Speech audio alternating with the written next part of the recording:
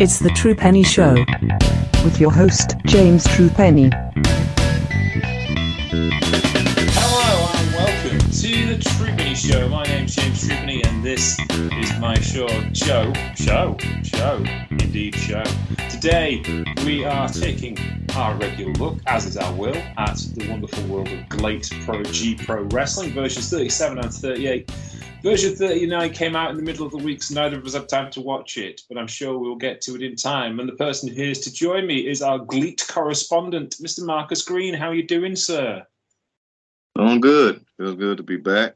Shout out to all of the True Penny faithful. Y'all know, we always get you caught up with GLEAT one way or another.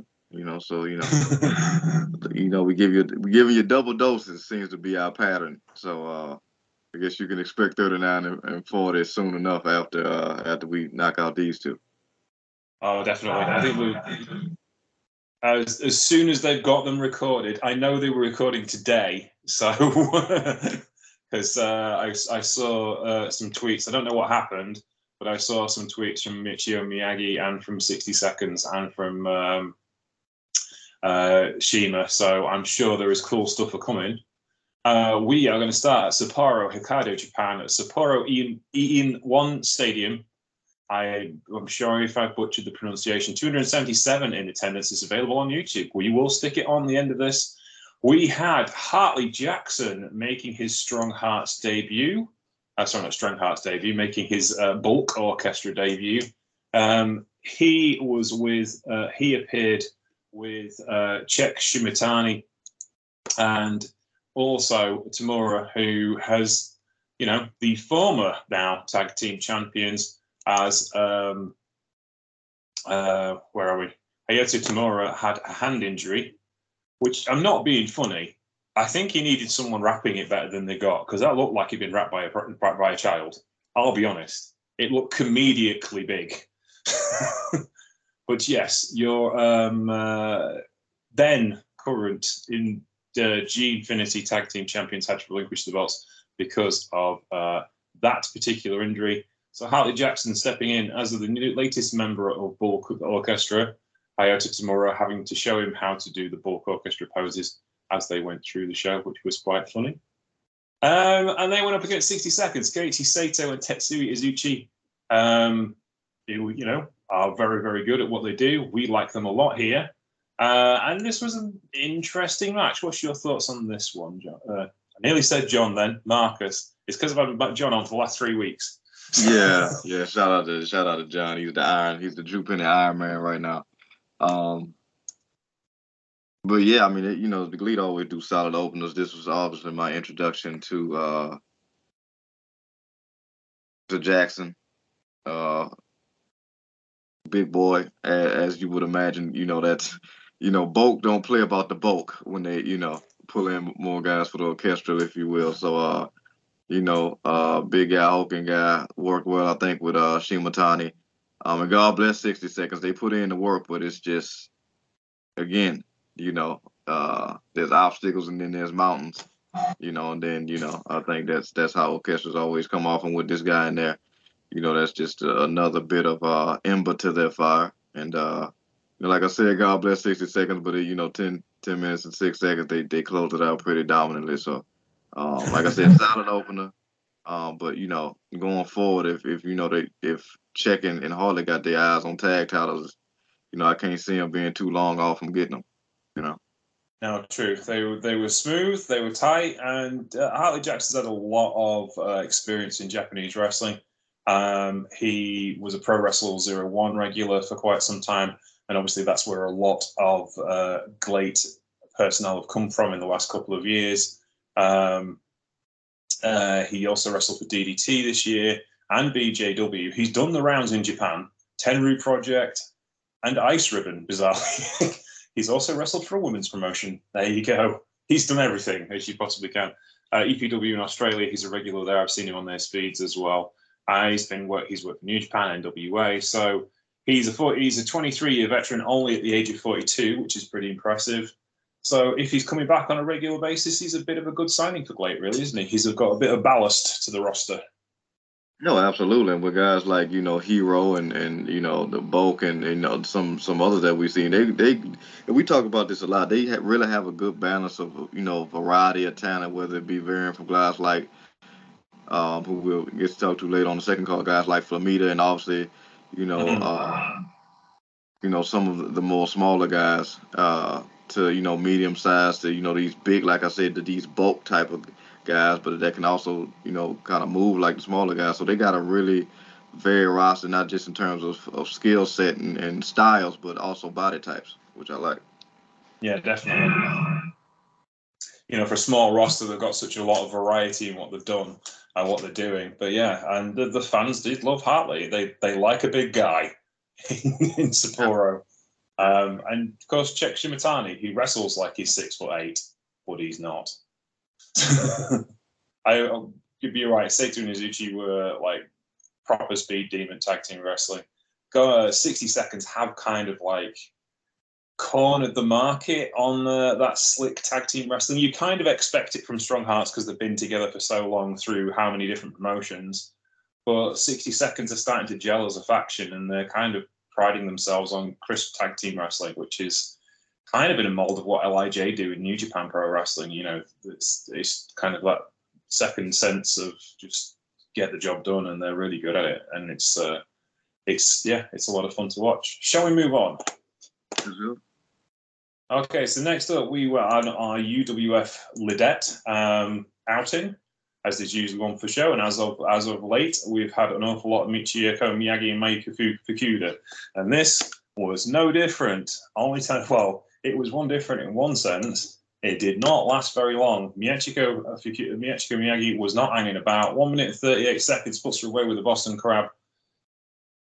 To be honest with you, it was just brutal. It was a fight, and I think there's a level of frustration that's come out in Miyagi that Fukuda isn't moving on. I think that's the story they're trying to tell with these particular matches, because she's wrestled her a lot, and it started out as quite friendly and a nice sporting rivalry, because obviously they tag team together as well, and now it's just not. It's handing out some beatings and trying to get a reaction out of her.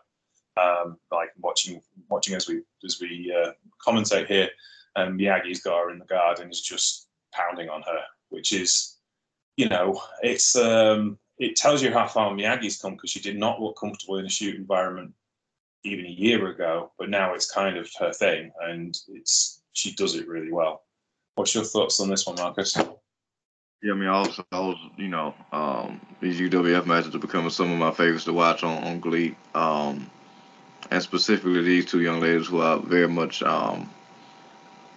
became akin to when I first saw them, and I was very much, of course, looking forward to that coming into it, and then, my smile quickly turned damn near into a tear because of how short it was. Before Fukuda, I'd just be rooting for her so much, specifically in those tag situations, because at least then she has help. But yeah, I think this is kind of, a part of her overarching story. As much as, like you said, they're going back and forth, but I think it's one of them things, and maybe I could be wrong, but it kind of feels like, Fukuda don't want to be Miyagi. She wants to beat her, because she can tag with as much as she wants to, but if she can't beat somebody like, Miyagi, then going against them other opponents really doesn't mean much. And obviously she, has some ways to go. Because she took some shots, as we talked about on the last show, in them tag matches. But you got to be able to topple, ladies like Fukuda before you can, Miyagi, before you can even get to that level. So I think as we've seen Miyagi grow in this space, we've also seen Fukuda do the same, and it's interesting to watch, because obviously we were talking about for the longest time where Miyagi was on a losing streak, and now that seems to be going a different way. And now Fukuda's story is building as Miyagi is rising, and it's interesting to see. But I do think eventually her story is obviously going to have to turn a corner. But I think it's going to be, almost kind of like what was the rivalry we was talking about? Ospreay and who was it? Was it the villain? Ospreay. Yes. Yeah. I feel like that it could potentially be that, except obviously I think the win-loss column may be a lopsided for some time, but I do think this is a part of Fukuda her story going forward, because I think eventually she's going to get to that level. It's just you got to take these losses now, you know. And it is, of course, it is, of course, the way Japanese wrestling has been booked for years. You have the underdog, they lose and lose and lose, and then they build some momentum. And the fans do love Fukuda. She got a heck of a response at the end of the show.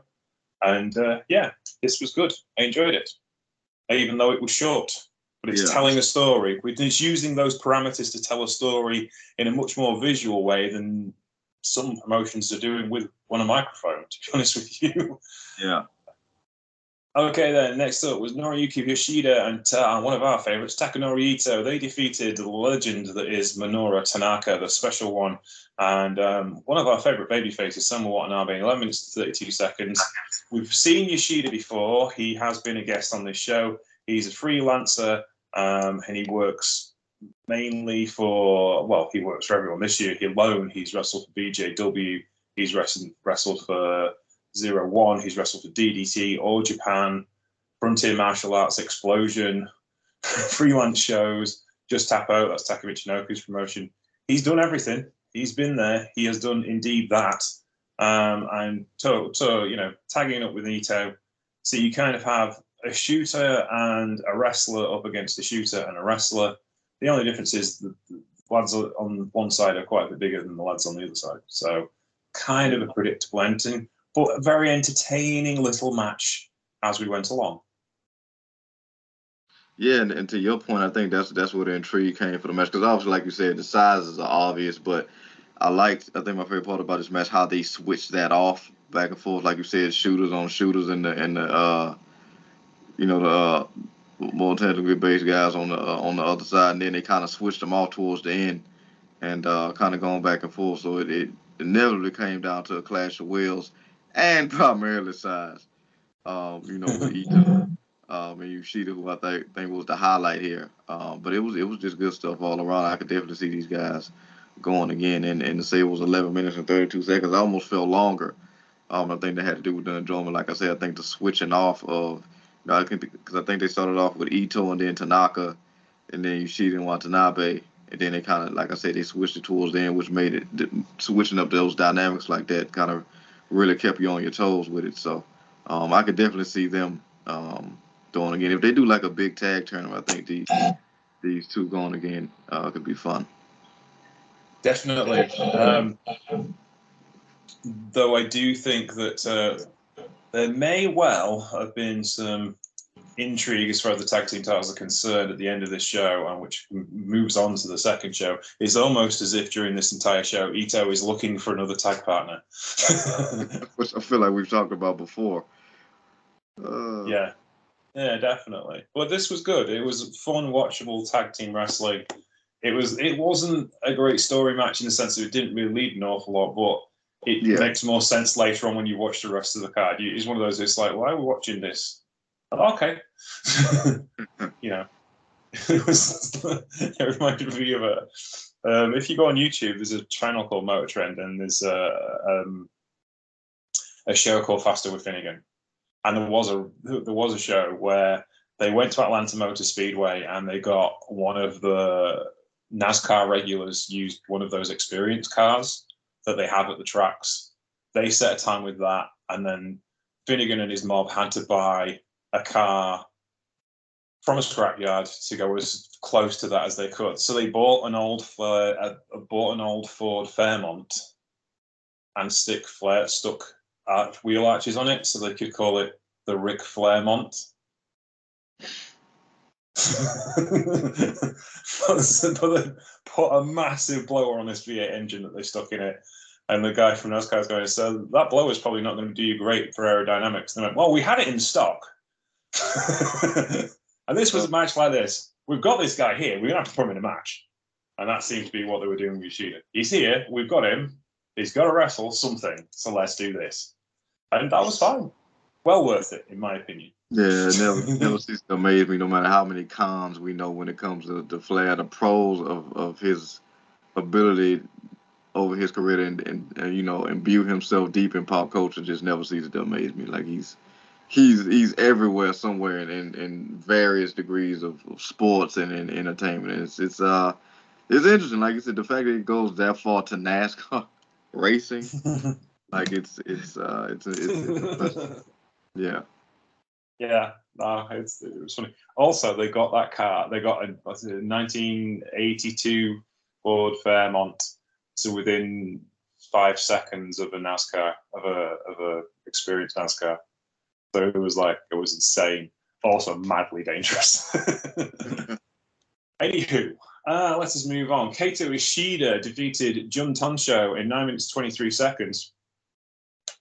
This is Ishida, who can't stand 60 seconds and is building himself a reputation by going through 60 seconds at an alarming rate of knots. Jun Tonsho was next, but this was a bit of a thriller. Ishida's a class act. It shows Jun Tonsho, and they can go. And by God, did they.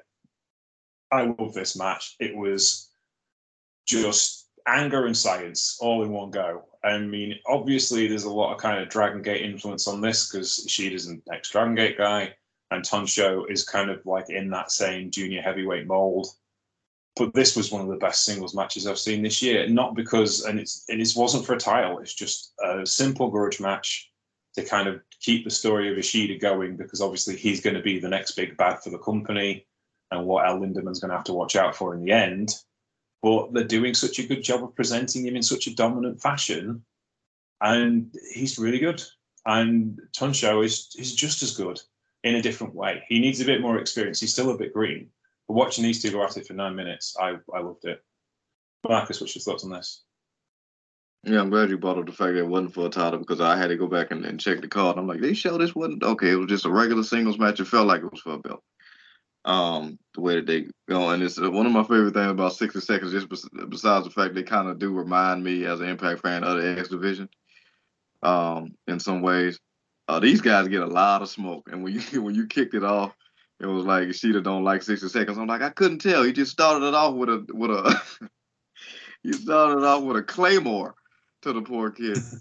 But you know, another thing I love about the 60 seconds, they give as good as they can take, and they take a lot of mess from a lot of guys, man. But they always meet them, you know, in the ring for it. But like you said, they lining up Ishida to be that next guy, and obviously that carries over to the next card when I think he kind of pulled double duty. But yeah, this guy's, you know, he's definitely somebody to watch out for. Like I said, Tonsho's got a ways to go, but he's another one that I've been loving watching besides Ito and some other guys. But yeah, the fact that he's going through 60 seconds is, I mean, that's definitely interesting, you know, because while he may make it look easy, it's not. These matches, it didn't go 9 minutes, but 9 minutes and 23 seconds, but it almost felt longer just because it felt like, and guys in 60 seconds are really good at this. They make singles matches feel like they've been feuding with guys for a real long time.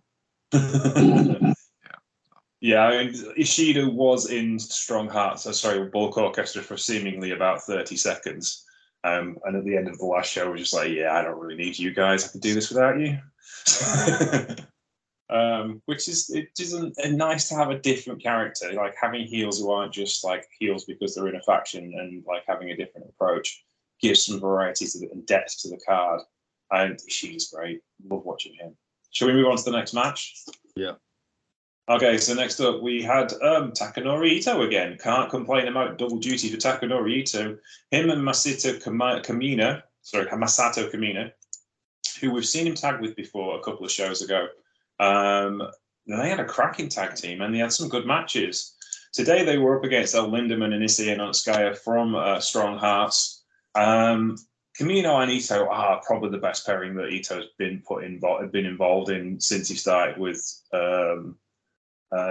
Glate, and it is kind of like a nice balance because he's a big shooter, Kamino's a big wrestler, they're both about the same size. It's kind of an old school kind of tag team, and they kind of bounced Lindaman and Onitsuka. Yeah, of course they did take the win, and again it was kind of a size issue, but then again, you know, it's kind of like El Lindaman dealt with Ito handily in his title defense against him, so it's not like they got, you know, ran out of the building. This was a back and forth match, 14 minutes, 35 seconds.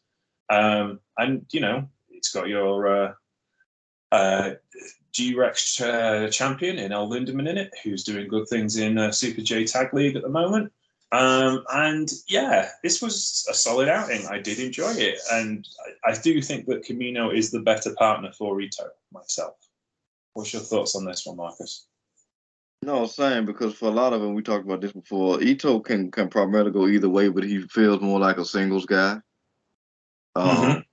So finding him a quality partner that can match him specifically against the champion and somebody like Issei, it's really pivotal for somebody like him. So this was really a fun bout because it's not oftentimes that somebody like Lindemann is on the back foot.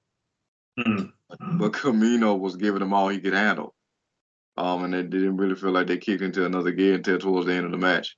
But even still, it wasn't enough. And I think, to your point, like you said, it kind of proved what the match ended up going. The result, in a way, that Camino really is that ideal partner for Ito. They don't have to be, buddy like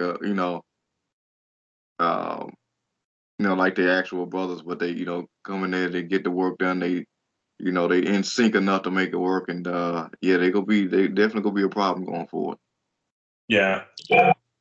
It does remind me of Minoru Suzuki and Takayama back in the mid-90s. They were the similar kind of big-eyed lads that ran roughshod over nowhere. And one night did an impersonation of the Crush Gals because they wanted to. And it's Takayama and Suzuki. Who's going to argue with them? Oh, that's hilarious. Yeah, there you go. Because they like the Crush Girls. So they were going to do it. They dressed up as the Crush Girls. They wore red and blue swimsuits like Chigusa Nagara and Lion Sasuke. Why not? There you go. That's it. Anywho, let us move on to our main event, which was for the G Infinity interim title tag team championships. There's a lot of interim titles floating around these days. Oh, that word. It's haunting now. It's interim. There's somebody just... Y'all people tweeting, it's not real. It's not a thing. Can't be an interim undisputed champion. I think this is the thing, is like when it first happened with it was Moxley, wasn't it? Was it Moxley? No, Punk went off injured. When Punk went off injured, it was the first time it's like, well, that's kind of a cool kind of thing because that's what they do in mixed martial arts. That's all right. But because there's been so many injuries befallen to champions at the time, it's just like, yeah.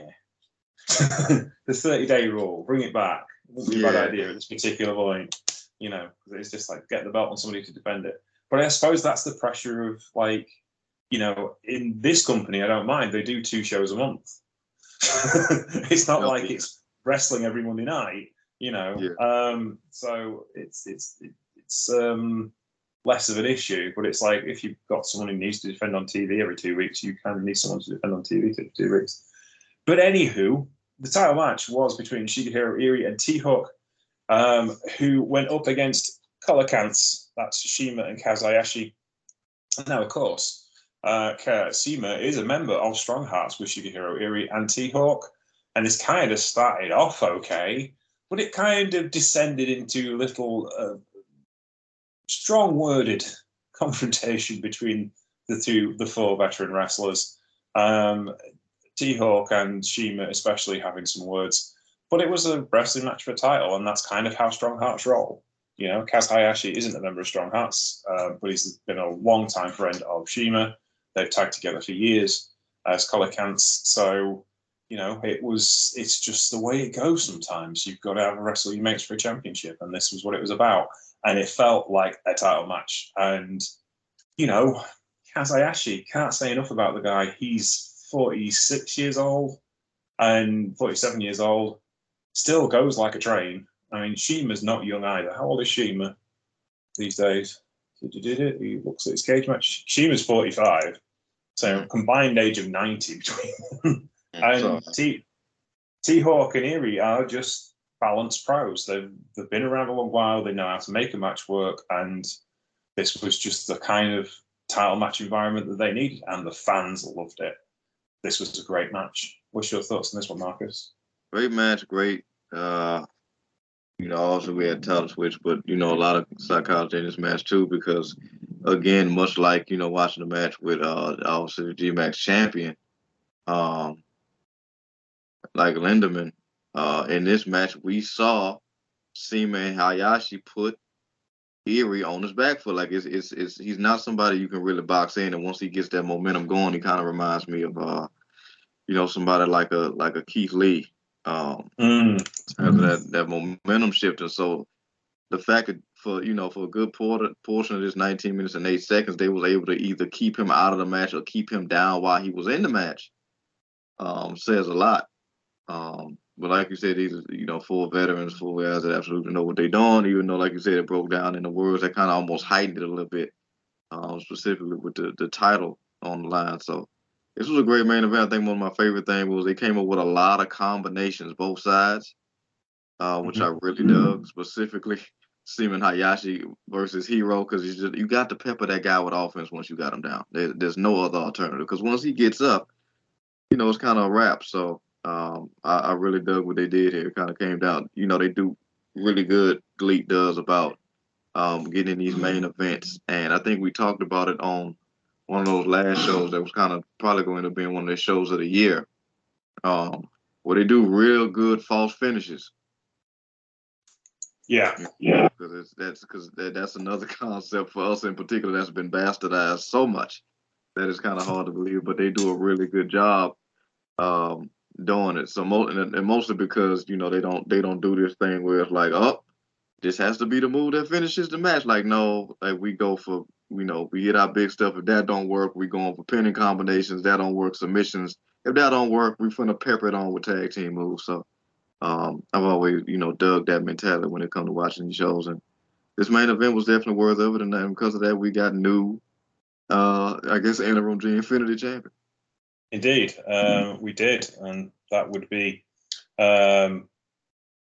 T-Hawk and Eerie, which moves us on nicely to the next show, which was in Nishitsuri Hall in Fukuoka, Japan, in front of 302 people. The show opened with Shimatani and Tamura saying, hey, we never lost our belts, we're still the champions. And of course, the interim champions, Eerie and T-Hawk, came out. But also Masato Kamino and Takanori Ito came out to challenge as well, because they felt they were the number one contenders.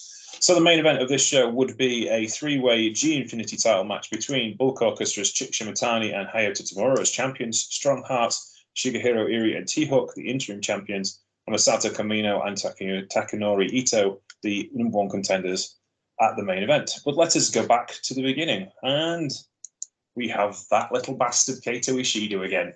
He wrestled Issei Onitsaka 8 minutes and 46 seconds, taking a break from beating up guys from 60 seconds. He beat up somebody from Strong Hearts instead. He's just horrible, and I love it. I can't complain. Yeah. He's brilliant at just being horrible. Yeah, I was watching something in regards to a guy that recently passed away. That's a pop culture. The guy Tommy Oliver, Jason David Frank. Indeed, yeah.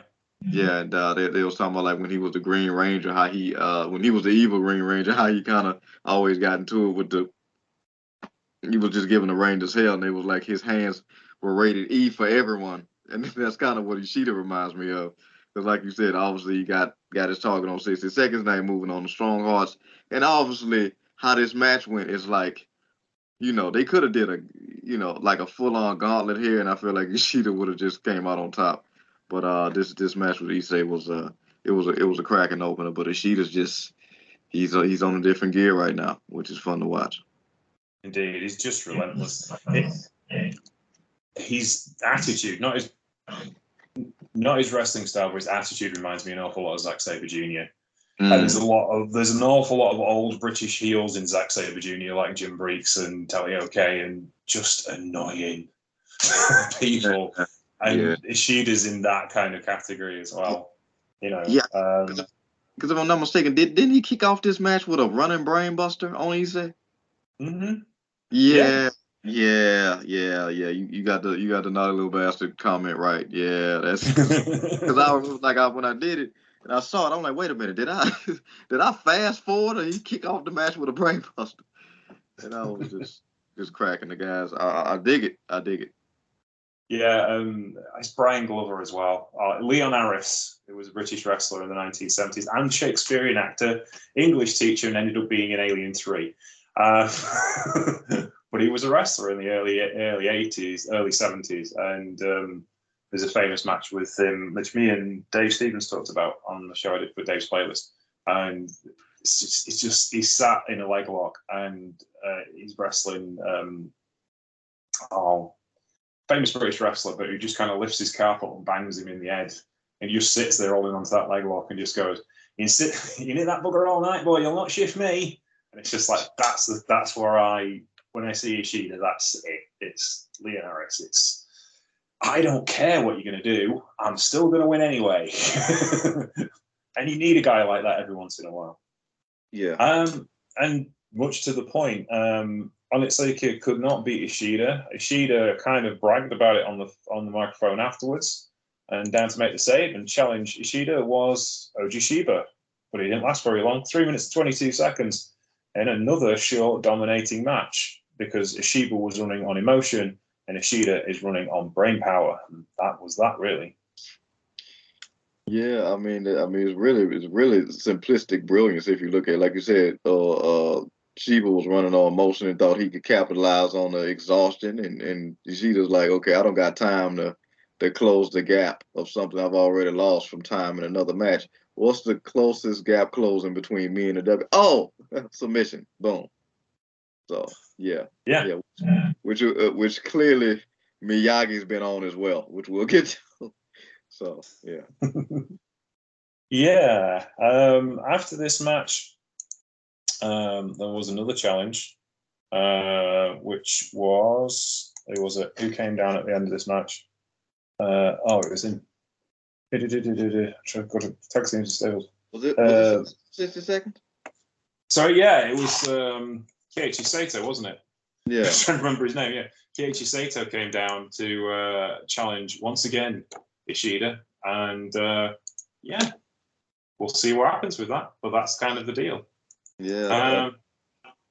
Good stuff. Like I said, 60 seconds, they not quitters. And they definitely got the mindset, I'm gonna get my lick back. Even if I take another L, I'm getting my lick back. So. Indeed. Speaking of 60 seconds, there was an interesting tag team mix of Jun Tonsho from 60 Seconds tagging with Minoru Tanaka against a new stable for GLEAT, which is Black Generation. That featured Flamita and Yutani. Black Generation are essentially from Mexico and work on the Mexico Indies. They consist of Flamito, Emperado Azteca, Yutani, Elemental, El Bendito, and Asian Jackson. As you can imagine, that's a Spanish variation of Action Jackson.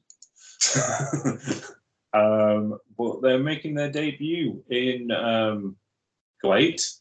And it was interesting watching this team because they are a proper badass heel team. And Mita and Yutani were great to watch. Of course, Minoru Tanaka has an awful lot of lucha experience, even though he's one of the baddest shooters that ever stepped foot in a wrestling ring. He can do pretty much anything you want him to do. And Jun Tonsho will wrestle any style given the chance. And so this was a lot of fun, 9 minutes and 43 seconds. I think this is the thing about GLEAT and why we like it so much, is there's just no slack. There's no one who's useless. They're all good. They all have character. They all can wrestle any style you want them to wrestle. And they pick guys on the roster that can just go. And that's what makes it so much more watchable, I think. Oh, absolutely. And, they also do a good job of throwing these guys in combination you wouldn't necessarily expect for some very surprising results. And, coming off the last time we saw the guy, I'm like, Flamita is damn near tag team by himself. The way he moved, and stuff like that. So you put him with somebody like Yutani, and like you said, they're just a badass heel tag team. And, Tonsho and certainly Tanaka, no slacks, but there's just a different mindset, almost very demonic mindset, if you will, with these guys. And obviously, like I said, Flamita is a force, and then that Flamita drive is not something you necessarily kick out of. So I could absolutely see these guys running this back, but like you said, I think Flamita and Yutani, I think coming off of the last card would actually be a nice contender team for Ito and his his new partner. I'd like to see that. I think that could be a show stealer, honestly. Yeah, I think you styles make fights, and 2 luchadors against 2 power wrestlers. Yeah, that'd be cool to watch, wouldn't it? Power wrestlers who can go. It's not like the wrestling the Road Warriors or anything. Okay, we'll move on. We were back on the UWF matches, and once again, it's Michiko Miyagi versus Maya Fukuda. And once again, Miyagi's indifference to Fukuda and indifference to Fukuda's efforts shone through in this match, and she gave her another hammering. Fukuda managed to last 5 minutes and 45 seconds this time, but she was on the defensive for a lot of this particular match. She got some kicks in, but it's kind of interesting. Like, she can't beat Miyagi, but she put in really good showings against the Sendai girls in the last previous months. It's interesting, the dynamic of how she performs when she's representing GLEAT compared to wrestling in GLEAT. When she's representing GLEAT and tagging with Miyagi in a shoot fight situation, she's actually a lot better. She cannot figure out how to land all those strikes she's got on Miyagi in an effective way. She did show some small submission in this match, which was cool. She got her clockeye scissors on Miyagi and a few other bits and pieces, but it was dominance and power that won the day in the end. Yeah, and then also I had my clinics already ready coming off of the last card because I'm like, I'm hoping it goes some form of distance, and it, like you said, 5 minutes more, which is progress. Sometimes life is about a game of inches. And like I said, Fukuda is on her way. It's just, I think Miyagi is just one of them hurdles, and we're both watching them get better. But I think watching Fukuda is as much as I have watching these shows, she's somebody that does really great. If she gets to the later rounds, she does these really great late bursts where she can put together a knocking out combination. But Miyagi's gotten really good at being able to block and take a lot of punishment and kind of, absorb it in a way, kind of also egging the opponent on, and then kind of just dropping them last minute, or like she did here, locking in that crab. I was like, oh God, not the half crab again, just tap. Because the first time she put it on, I really thought she was gonna take her leg out of the stadium with her. Yeah. So this time, I mean, I think obviously Fukuda's learning and she's growing and learning from these experiences. Just like we talk about with orchestra, like you can put together any faction, but these guys are on a different tier, and it's hard to, try to come up with combinations when somebody's just kind of out of your league a little bit. But this isn't a little bit. We talking about inches to yards here. So we'll see how this goes, but maybe Fukuda needs to get a different opponent and then come back to Miyagi. Yeah, it was interesting. Somebody was pointing out on Twitter the other day, and they posted a picture, and it was Kenta Kobashi versus Stan Hansen from back in the days in All Japan Pro Wrestling. And they pointed out that the Kobashi fought Hansen 11 times in a year and lost 10 times. But on that last win, he unlocked something. On the last match, he wins the match, but that wasn't the story.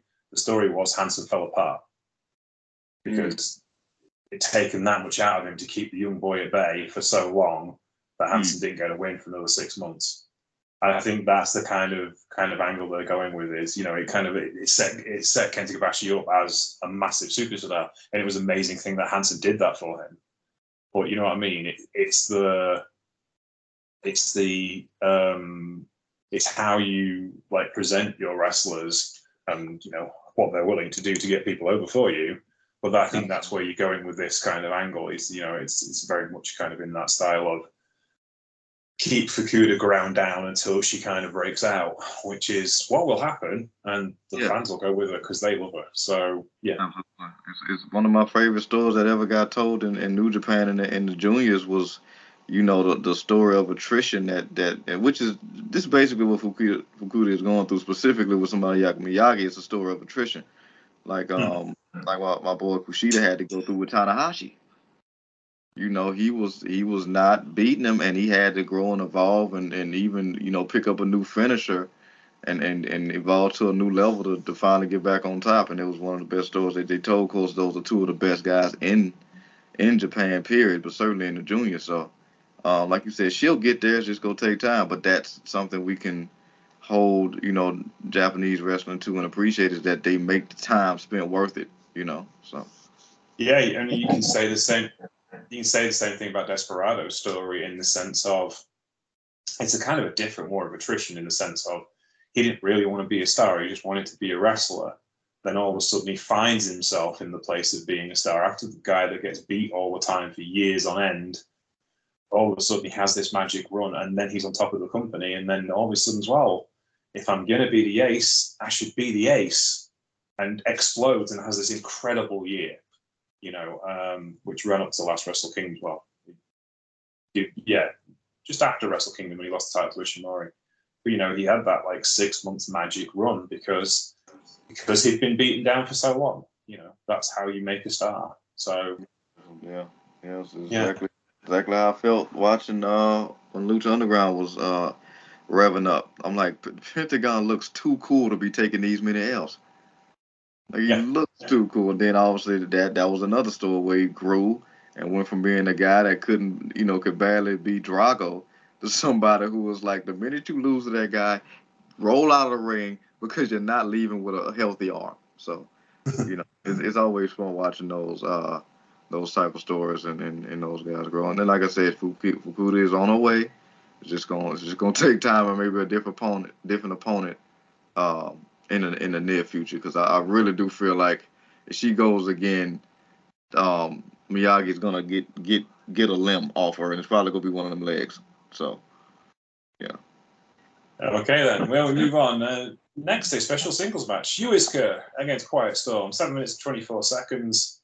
I love watching Yuiska. I love watching Quiet Storm. So watching these two wrestle each other was a nice break from the norm, even though it didn't really mean a massive amount. I suppose it is trying to find a challenger for, of course, Els Lindeman's G-Rex Championship. All singles matches are kind of going towards that end. Kind of no-brainer that Quiet Storm was going to win this. It's a size issue and an experience issue, and Quiet Storm's just ace. What's your thoughts, Marcus? Yeah, I mean, and great point by you. That's kind of felt like the story of both these cards. All these are great matchups, but it comes down to, like you said, experience and sometimes really it is the size of the fight, the size of the dog in the fight. Because if the other dog bites, the big dog, and the big dog don't flinch, well, it's like, okay, your claws and your teeth ain't gonna work here, so I don't know what you're gonna do. But yeah, this was great. Like I said, GLEAT does great by putting these matchups together and kind of allowing you to be surprised, because they also do a great job of kind of laying out that it can be any given Sunday, because we've seen rarely, but it's happened in Bull Orchestra matches where they have gotten caught slipping sometimes. Mostly though with unique pinning combinations later in the match. But yeah, Quiet Storm, everything in like I say, they live up to the name bulk. It's just thickness all around. They give you hell in tag matches. They give you hell solo. So, like you said, why am I not a mean nothing? I think this is a help you in the future, obviously grow and stuff. But Quiet Storm is not somebody you just finna take down like that. The guys too, a better matchup would have been against Eerie versus you, but that's damn near super fight. Yeah, and Eerie had some business later in the day, unfortunately, so not in this particular case. Yeah. But yes. Move on then to the semi-finals. Shima, El Lindemann, and Kaz Hayashi defeated 60 seconds Keiichi Sato, Tetsuya Ishika, and Soma Watanabe. 40 minutes and 57 seconds. This was just kind of an entertaining match for the sake of having an entertaining match, as you'd expect from these six wrestlers. Everyone can go, so they went. And they went long. It was just solid wrestling. It's just I find it hard to believe I've been watching Kaz Hayashi wrestle literally for 25 years now, because I've obviously watched him in WCW, and I've seen him wrestle, it's a bit Chelsea was saying, like, I said I've been watching Kyoshi Liger wrestle for literally for 30 years or 33 years when we did the Jushin Liger retrospective. She went, wow, you've been watching Jushin Liger longer than I've been alive. So it's like, yeah, and he's still going, and he's the creative guy behind this company. He knows what he's doing, and this is a fun match. And the young guys in 60 seconds, Samoa Watanabe, they're the future of the company. They're doing their level best to keep them over. And yeah, no, it's good. I enjoyed this match because it's just a good wrestling match. Yeah, absolutely. Same here. There was nothing, specifically deep on the line. Just two great things. I mean, look, always rooting for 60 seconds, and then Seaman, Lindemann, and Hayashi, beat the combination themselves. So the fans won here. And to your point about watching Hayashi for all those years, that's another great thing about getting into the Japanese wrestling. It feels like a lot of their performers last longer. Because as you were talking about it, I'm like, how many people can we even say that about on my side of the pond? I'm like, okay, I've been watching Jericho for feels like more than half my life, and somebody like, ironically enough, somebody who is out with something serious right now, in Orton, and maybe some other guys here there, but it's not like a long list of guys who have those long careers, whether it be willfully or otherwise, because a lot of times these guys have it taken out of their hands, unfortunately, but. Yeah, they just hold up longer. Maybe it's to do with the style allows them to their bodies to evolve in a way with the style, so they kind of mold a different level of toughness. But yeah, it's always amazing to see, specifically because none of these guys look their age. Oh no, Hayashi looks around about 32. Yeah, he's really 46. I was actually talking with one of my good friends who I do another show with, and he was talking about it's like Tanahashi is drinking from the same pool like Angela Bassett is. They got to be, because it's Tanahashi is one of those guys, and it's weird with Tanahashi too. Obviously Hiroshi Tanahashi I'm talking about. Like he cuts his hair, and it's like he knocks off 15 years or something. It's weird. Oh yeah, it's weird. At the minute he's tagging with Toru Yano in World Tag League. And in the Bebop tag team, and he's kind of cut his hair into a mullet, and he does look like because the story is back in the 80s there was a manga and an anime called Bebop, which was about two high school bullies called Hiroshi and Toru. So last year Yano and Hiroshi started tagging together, and they started coming to the ring wearing these nice sharp ring jackets, having 80s throwback haircuts, and holding all these posters from the manga. And it's just like, he looks younger because he's had this like stylish haircut, but also just because he just is having fun with Yano. Watching Tanahashi and Yano tag together is just like watching two best mates having a blast. It's like, I wish they could tag all year long. I know they can't because they've got individual stories to tell. But it comes to World Tag League, and it's just like, they're just so fun to watch. It's just, yeah. Would you think, which kind of throws you off, because it's like, you got and I almost call you like the Yano expert, because it's like if you just jump into New Japan and you watch Yano, you're not gonna get it, and you're really not supposed to, because I think Yano's somebody that you grow an appreciation with over time, as I have. But it's Yano and Tanahashi. Like Tanahashi is this goat god, and Yano is like, no, like I'm just here doing my thing, whatever that looks like, whatever I need to do, but I think that's another brilliance about the tag league. It breeds ground to put those kind of combinations together that you never thought you'd like. Like the fact that somebody like Goto and Yoshihashi have had so much success, and you never thought that'd go. But in a lot of ways, they got some similarities in terms of certain aspects of their journeys in New Japan. And then, like you said, they had some great tag team success. So it's great seeing those combinations, and listening to you on like Yano and Tanahashi. This must be like watching a Saturday morning cartoon in the best of ways. It's nice. Just so much fun to watch them wrestle. I'm glad they did it again this year, because it is just like, I mean, it's being pushed as Tanahashi's like Tanahashi's last chance to get to the Tokyo Dome because he's out of the title picture for every championship. He's out of the title picture, so they've got to win this to get to the Tokyo Dome. And it's like, you don't put it past them. I'm not gonna. They lost the first two matches, and they had the third match today, which they won. And I'm like, I'm not writing them off yet. I'll write them off when you get the last two. Because if they got to the final, them two versus FTR would be actually a mad classic because Yano tries. The only way I write off Tanahashi is if it absolutely comes down to like it's a numbers game and they just don't have it. I'm not going to watch New Japan for all these years and bet against Tanahashi. It's not what you do. They don't call him the ace for no reason. Like I said, even when he's at 30%, his 30% is so many other guys that we see across both sides of the aisles 100%. So it's, you don't bet against Tanahashi, and having Yano in his corner is like the ultimate wild card anyway. So, Oh yeah, we'll talk about what happened on today's World Tag League show, on yesterday's when you've listened to this, today at World Tag League and today at Super Junior Tag League. So you should listen to that show because Marcus is going to join me for that. Okay then, so we get to our main event for the G Infinity Tag Team Champions, current champions Cheick Shimatani and Hayato Tamura, up against interim champion Shigehiro Iri T-Hawk, and against number one contenders Masato Kamino and Takanori Ito in a bit of an odd match, to be honest, because the match works like this. It's a regular three-way tag team match. However, they started with three people, and then when somebody tagged out, they got down to two, which was a bit weird.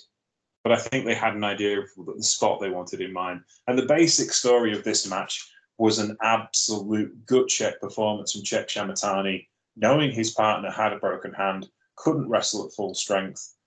And basically, Tamura batted cleanup while Shimatani did the bulk of the work and kept everybody occupied for 24 minutes until they finally managed to sneak out a victory. It was kind of an epic tag team match from that point of view. I'm not the biggest fan of multi-person and multi-team matches, as regular listeners to the show know, but this one just worked. It clicked. You've got the right guys at the right time and the right story to tell. And even though Shimatani, again, is an annoying little bastard, he does know how to make this match work, and he did know what to do and make sure this kind of like had a lot of thriller aspects to it that just so easy for these matches to fall apart. And Shimatani was the glue guy that kept everything together, because this has got a lot of moving parts, an awful lot of things can go wrong, and Shimatani was the guy spending most of his time in the ring, so he kind of had to general things, and he did an amazing job. And this is just like, even if you don't enjoy Japanese wrestling, but you want to know how professional wrestling should work, this is the match you should watch, because this is far too many rules in what should be a straightforward kind of thing, and it requires a lot of concentration and a lot of like keeping your eye on what's going to go where for it to be able to work.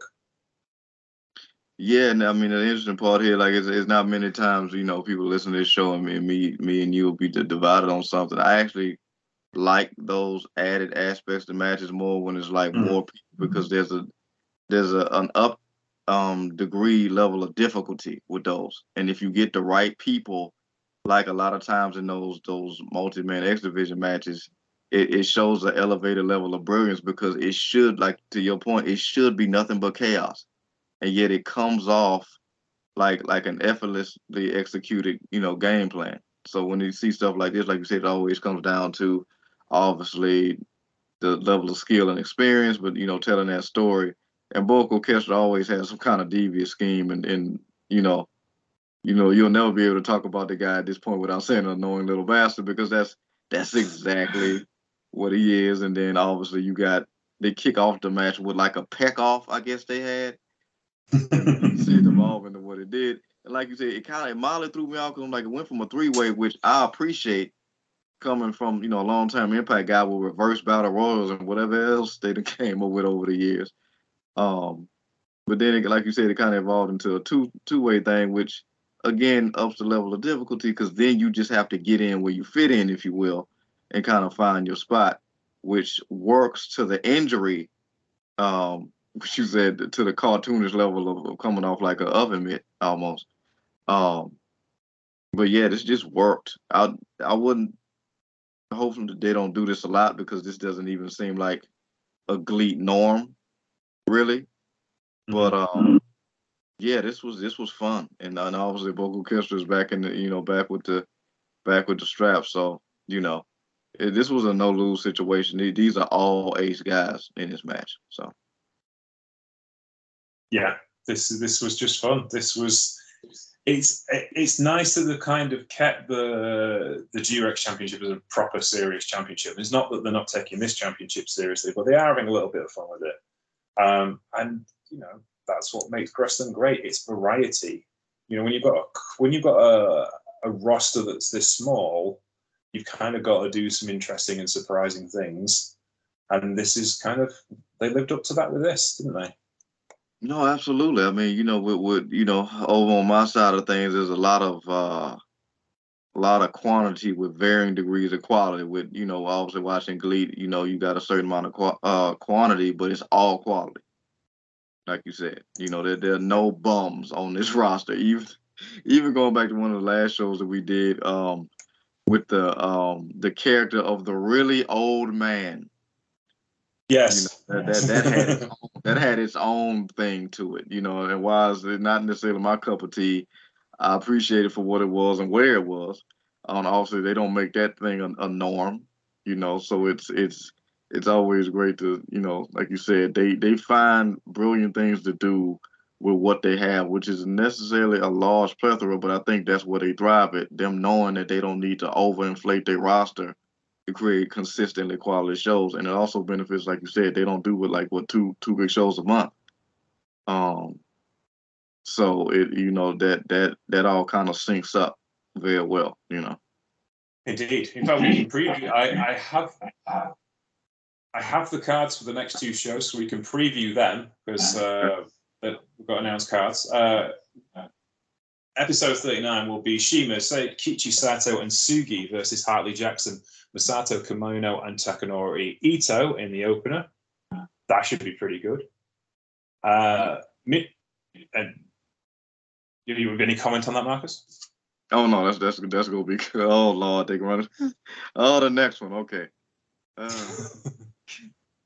Michiko Miyagi versus Maya Fukuda in the never-ending story of a UWF Rules match. Oh dear.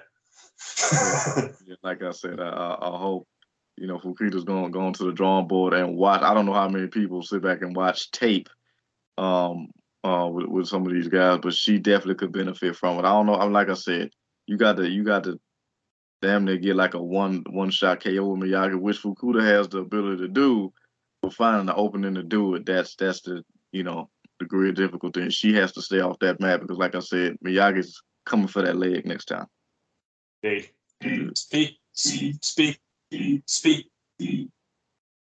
speaking of oh dear, Yuiska versus Minoru Suzuki. I mean, this is a far gone conclusion to me. This is, I appreciate you, but if he couldn't get past, Quiet Storm, the death grandpas, and that's somebody else I don't bet against. And Minoru's somebody that can take L's like it's nothing, because I mean he's kind of past legendary status at this point. But I don't see the kid doing it. Not this time. No. Minoru Tanaka and Soma Watanabe versus Fumita and Yutani. Yeah, I've down there being completely transformed into a Flamita guy, so I'm going with Flamita. Okay. Tatsumi the Dragon Fujinami, the living legend and former ace of New Japan Pro Wrestling versus Kaz Hayashi. I'm banking with your guy. I'm going with Kaz. I would say so, because Fujinami's like 60. 68, in fact. So, yes. I'll go with Kaz as well. Yuntosho, Oji Shibai, Tetsuji Izuchi versus Strong Hearts, Issei and Osaka, Shigeru Iri, and T-Hawk. This gonna be a hell of a match, but much like these last two calls, I think it's gonna come down to size, and Strong Horse got the size in this situation. Oh, intriguing. A special throwback to Michinoku Pro. Jinsei Shinzaki, as in famous tag team partner of Hayabusa and Great Muta, and wrestler in WWF in the 1990s for that incredible match he had with Bret Hart, whose name there was Hakushi. There we go. Super Dolphin and Taka Michinoku versus Hanzo, Shiru, and the Great Sasuke. So literally the entire Michinoku Pro roster all in one match, and the glorious mentalist that is Great Sasaki, who takes insane bumps at the age of 53 years old when really he should not be bothering. Recently fell off the ladder whilst in a barrel at Korakuen Hall. I've done that several times. So yeah, that I had no idea who wins that. I'll be honest, it was back in the day. It was usually Sasuke and Shiru who won that, so I'll go with them. Yeah, I was go 100, but when I seen these names, I was 100% go lean on your wisdom for this one. So then we'll just sit back and enjoy that one. Yeah. G Infinity Tag Team Title match. Chuck Shimatani and Hayato Tamura are going to defend against Kyoto Ishida and Quiet Storm. Ooh. That's gonna be. I think that's gonna be a JR slobber knocker right there. But Shimatani and Hayato work to get those straps. So I don't know if they're gonna get knocked off, but I mean, it's kind of. I mean, this is Bulk Orchestra all around, so you're not gonna get any slacking in this match. No, definitely. Bizarrely, 8-man tag match that happens after that: Flamita, Hartley Jackson, Kato Ishida, and Yutani versus Chuck Shimatani, Hayato Tamura, Quiet Storm, and Tetsuya Izuchi.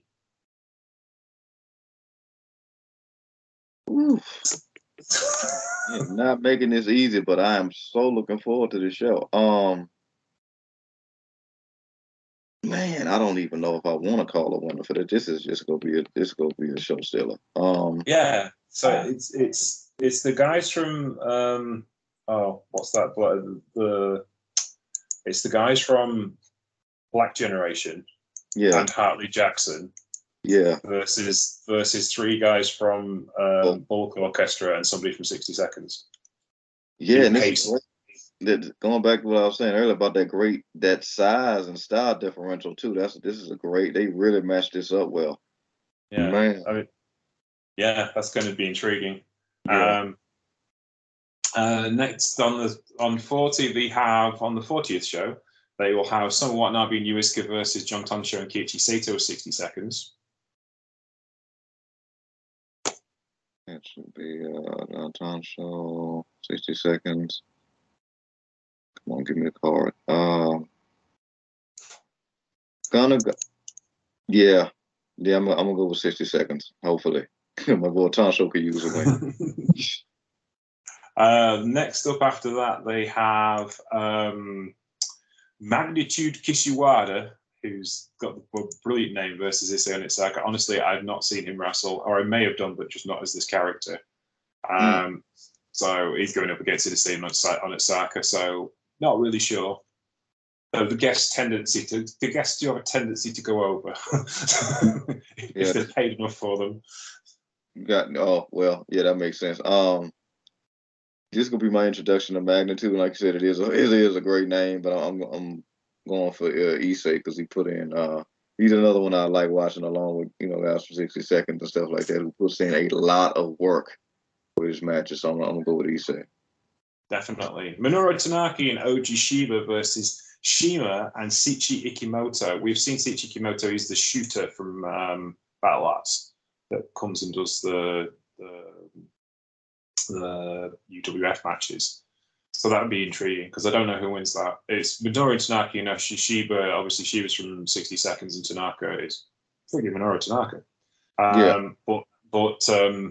Yeah, Ikimoto hasn't won too many matches, so it's a difficult one. That should make it interesting, though. Yeah. A lumberjack match: Michiko Miyagi versus Chuck Shimatani in an intergender lumberjack match. I mean, that's an interesting concept to say the least, and I do at least appreciate that GLEAT doesn't necessarily shy away from doing the stuff. They just don't do it. They just don't overflow their shows with like, yeah, I guess we can call it a gimmick match.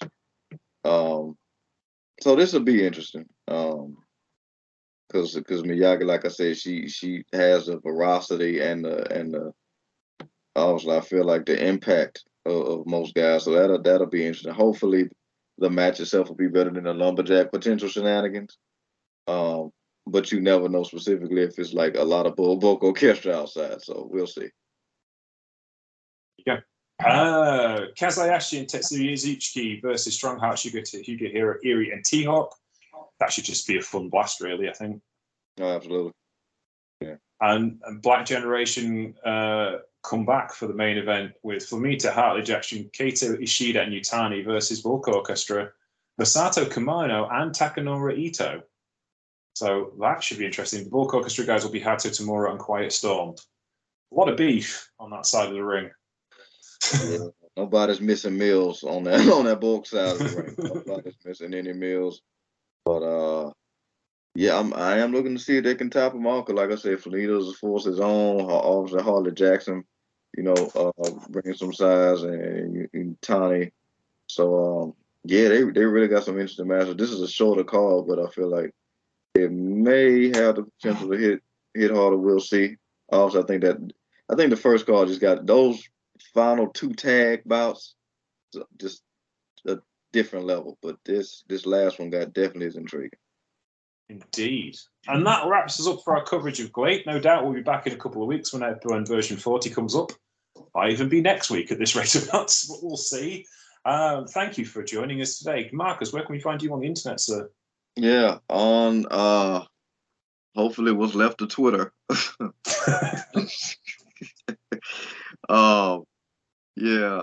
At Paradox Kid, that's PARADOXKID. Always down to chat.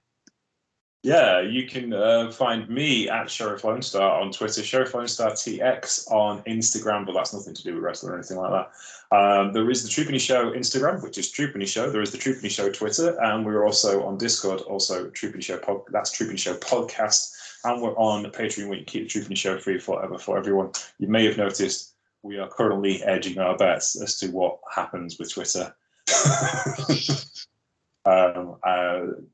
Chelsea's checking out Hive for us at the moment. I understand.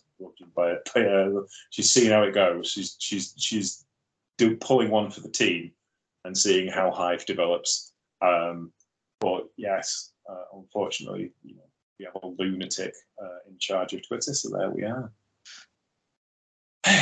Anyway, I'll be back probably at least several times this week with Today as the World Tag League and Super Junior Tag League continues. We'll be back next week. Arguably, possibly GLEAT, probably something. We did promise a Thanksgiving episode, but John was unfortunately busy this weekend and we needed to get the GLEAT stuff done anyway. So maybe we'll do a belated Thanksgiving episode because I have an idea for that. So that'll be quite cool. Kind of running into the holidays is the deal. So there you go. Yeah. All right, then. Thank you very much for listening to us today. Go back. Me and Marcus are now off to record today at Best of Super Juniors, or today at Super Junior Tag League and World Tag League. And we'll speak to you next week. Take care. Bye.